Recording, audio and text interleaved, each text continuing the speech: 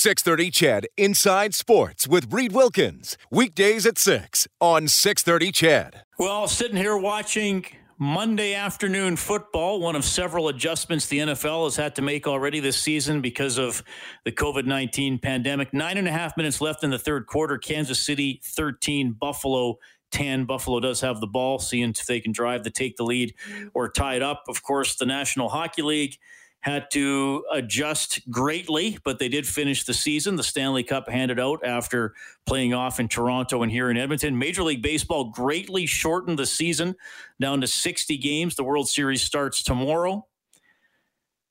Canadian Football League not able to go. Last week, U Sports called off its championships, and Canada West then followed suit, wiping out the seasons that they were hoping to get going after Christmas with a January start. So, that's some leagues have been able to go ahead. Some leagues are deciding not to. What about what's happening with ACAC? Of course, numerous colleges in Edmonton and in the Edmonton region. So to talk about that, the CEO of ACAC, it is Mark Kozak on the line. Mark, you're on with Reed. How are you doing, sir? Hi, I'm good, Reed. How are you today? I'm doing great. It's nice to have you on the show. I always enjoy talking ACAC when I can. Of course, I worked in Lloydminster for 7 years, covered Lakeland College. The basketball program started up while I was out there with Phil Allen coaching, who, of course, we've since lost. But that school rocketed to prominence very quickly because of his abilities and his recruiting. So I enjoy the ACAC. I enjoy talking about it, and I know there's still a lot of what ifs, but I was encouraged by what you guys announced last week, and I was hoping you could break that down for everybody. Happy to share it with you, Reed. And thank you for all the support, by the way. I think we're a bit of a hidden secret some places in Alberta because we do offer a pretty good level of sport entertainment. Last Thursday, Sorry, go ahead. No, sorry, I didn't say anything. Go ahead. Oh, last Thursday, we held a special general meeting of our membership to determine whether we would proceed with tentative plans for our season to resume in January. We had previously canceled our fall season like so many post-secondary sport organizations had already done so in this season. And we still held out hope that we could offer some level of competition for our student athletes. And I know that last week your listeners were likely aware that most of the university and some of the college leagues across the country had pulled the pin on their season. But we made a decision that we would not do that at this time. We feel like it's premature, and we feel like there's lots of reason to be optimistic that we can, in fact, offer some level of ACAC competition in January. Mark, what's happening right now? Are teams like hockey, basketball, and volleyball practicing? And if so, are there opportunities maybe for a cohort team or any exhibition games? Yeah, there is. We've certainly left it to each institution to determine their level of comfort. And, we stay on top of this. We've surveyed our members to find out exactly where each institution is at, and some are not permitting teams to practice yet. Some have been practicing since early September, and some are already being involved in non-conference play. So everyone's at a different level, and we're supporting them and letting them choose how they want to be involved this fall until we make a final decision about the resumption of play in January. Did you have a deadline for that? I mean, obviously Canada West had one, which they pushed back and then made the announcement ahead of that date anyway. But do you have a date in mind? We don't. We initially, October 15th, the meeting that we had on Thursday, was the date to decide whether we would go ahead or not. And we made the decision not to cancel. I should make it clear that at any time we could make a decision to cancel. It could be next month. It could be in January. It could be in February. That's an option that we always have to keep open because this situation is fluid and ever-changing. But at this stage, we are proceeding with plans, and likely by mid to late November, we'll have a better indication of whether we'll be able to go ahead or not, and whether we'll have the support of each of the institutional presidents. Talking to Mark Kozak today. He's the CEO of the Alberta College Athletic Association. They're hoping to get the sports going in January. Mark, and look, I know in this situation there's a lot you still got to figure out, but when you go, do you think it would be some sort of maybe teams wouldn't travel as much? And I know you kind of have teams in every corner of the province, but would you have to probably do some creative scheduling, or do you any idea how it would look? Yeah, we're doing all sorts of modifications. I mean, this year is so uncertain, and there's so many variables that we have to figure out. Number one, of course, is safety and health and protecting the well-being of our student athletes in the community. So we're making all sorts of alterations to our season. One of the announcements we made on Thursday was we formally withdrew from any participation in national championships.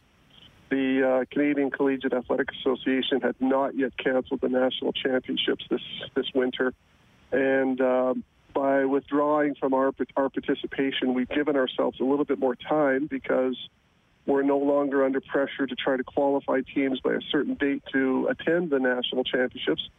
So now we can actually stretch our season into later March and maybe even into April for basketball, volleyball, hockey, the league sports that require that.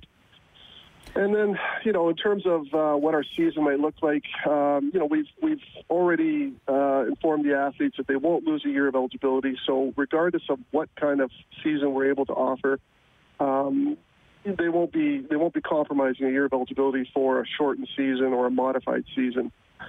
How it might unfold, what it might look like is you perhaps play one weekend. You might take the next weekend off, and then you play the subsequent weekend against a different opponent. So it gives you lots of time to make sure that everyone is safe and healthy in between moving on to a different opponent and into a different community.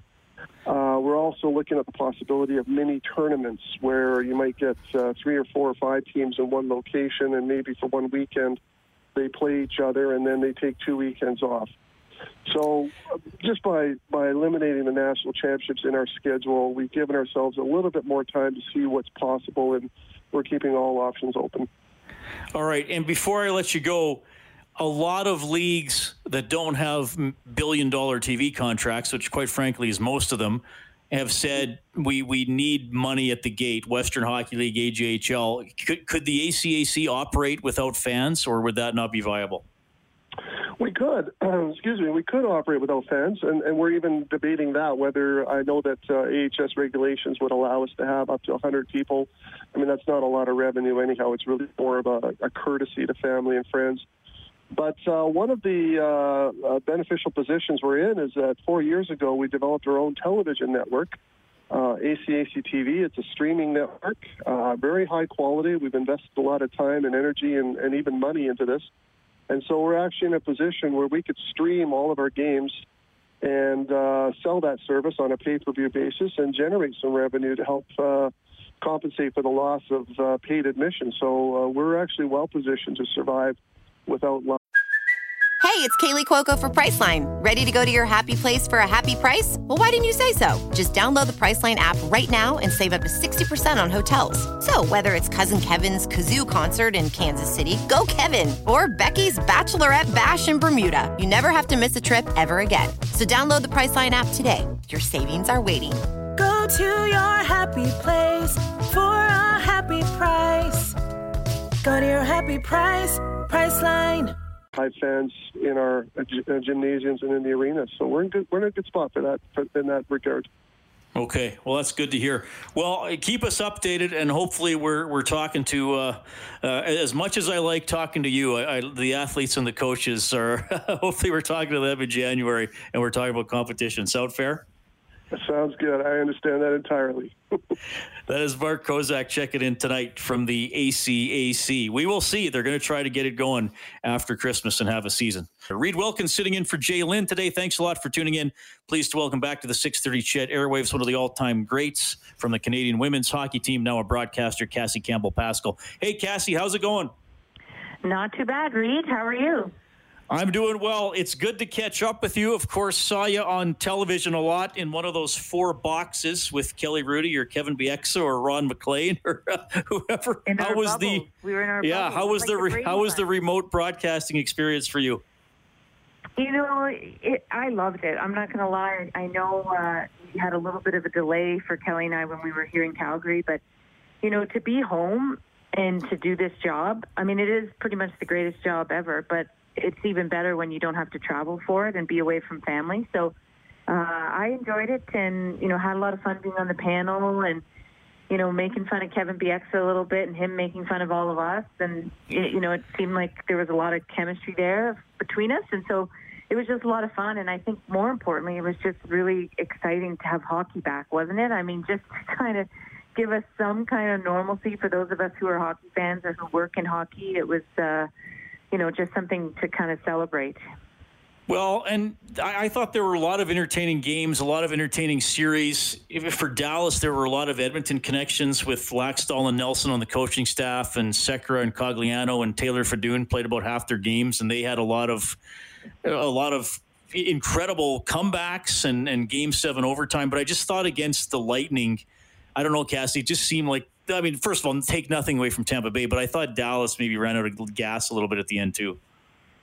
Well, and to find out after the fact, we kind of hinted on the air some of the potential injuries, but to find out the long list of injuries that they had, with Taylor Hall and Jamie Benn, and even, Hudobin was dealing with some things, and it seemed like almost every single player was dealing with something on that team, and not just little, sort of bumps and bruises, like pretty significant injuries. So, just to see them kind of grind it out. And, I'm not sure, Reed, if any other team should have won. I know you play the game you get into the playoffs to have that chance, but I think, without question, Tampa Bay was the cream of the crop, and, they've kind of been right there for so many years. And I think last year the shocking first-round exit was exactly what that organization and those guys, that core group, sort of that last lesson that they needed to learn. And but once I saw them get through Boston pretty easily, I was pretty sure Tampa was going to win. They just had a complete team and a deep team, and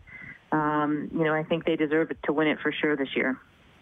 Cassie, we want to talk to you about the Hockey Canada Foundation. Of course, COVID-19 has affected every area of our lives, and minor hockey and families trying to keep their kids involved in hockey is no different. What's going on here with the Hockey Canada Foundation?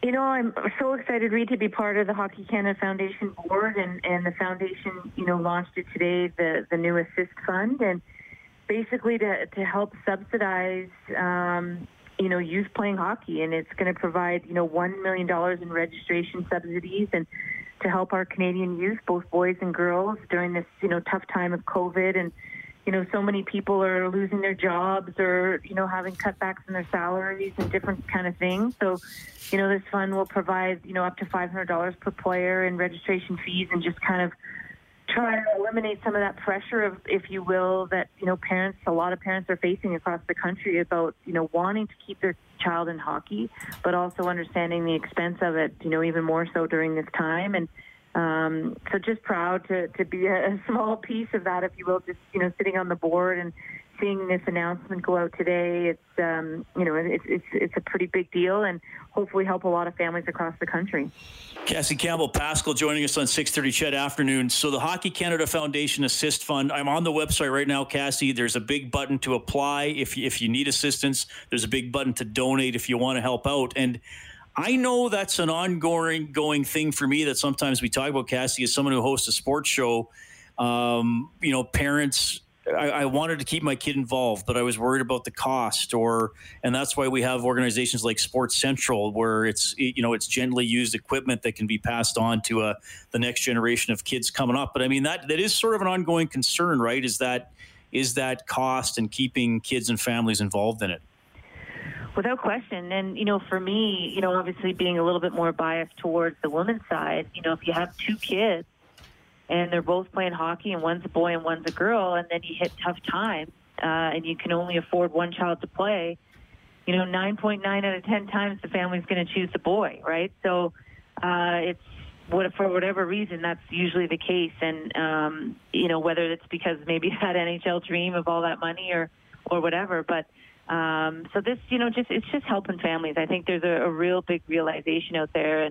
And I know my daughter's just started back in minor hockey, and just you can see the smiles on the kids' faces as they've kind of gotten back to some sort of normalcy with school and some of their activities, and everything's different and everything's not the way it was, but you can just tell how important it is, I know, for her to continue to be physically active and to play hockey and to be around friends and to be in that competitive environment and just kind of let go, So I just know how important this is to a lot of Canadian families, and hopefully too, with this fund, we get people that maybe couldn't afford any other way in previous years to have their children play hockey.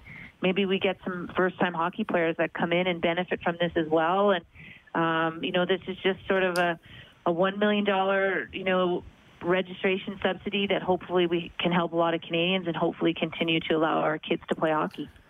Well, I love how you brought up girls hockey as well. And I'm wondering, when did you, because I'm assuming your daughter plays on an all-female team. It might have been a different experience for you. When did you first play on an all-female team? I started playing boys hockey, I think it was at least 3 or 4 years. And, my first year, they didn't even know I was a girl until a swimming party at the end of the year. Because I had this little short outfit and I still got dressed halfway and, with half my stuff on, before I went into the dressing room. So whatever. And, so back in my day, there wasn't a ton of, female hockey, that's for sure. And I actually started playing in the U.S., where I started playing where my dad was transferred there for work. And, moved back to Brampton, Ontario, which is pretty much where I grew up. And, they, fortunately for me, had the biggest girls hockey association in the world at the time. And we had about 4 or 5 teams in the Toronto area to play against. And we just kept playing them over and over and over every single year. And you saw the same people. But, definitely my girl's in a situation now where she plays girls hockey Calgary. I live here in Calgary. And, so she's playing with all girls. And that's just something that wasn't really an option for me in my generation growing up, and especially in some of the smaller provinces. So it's pretty fun to kind of see how it's grown and also kind of come full circle now as a parent, understanding, just how much my parents put into it and getting up early for those 7 a.m. practices on Sunday.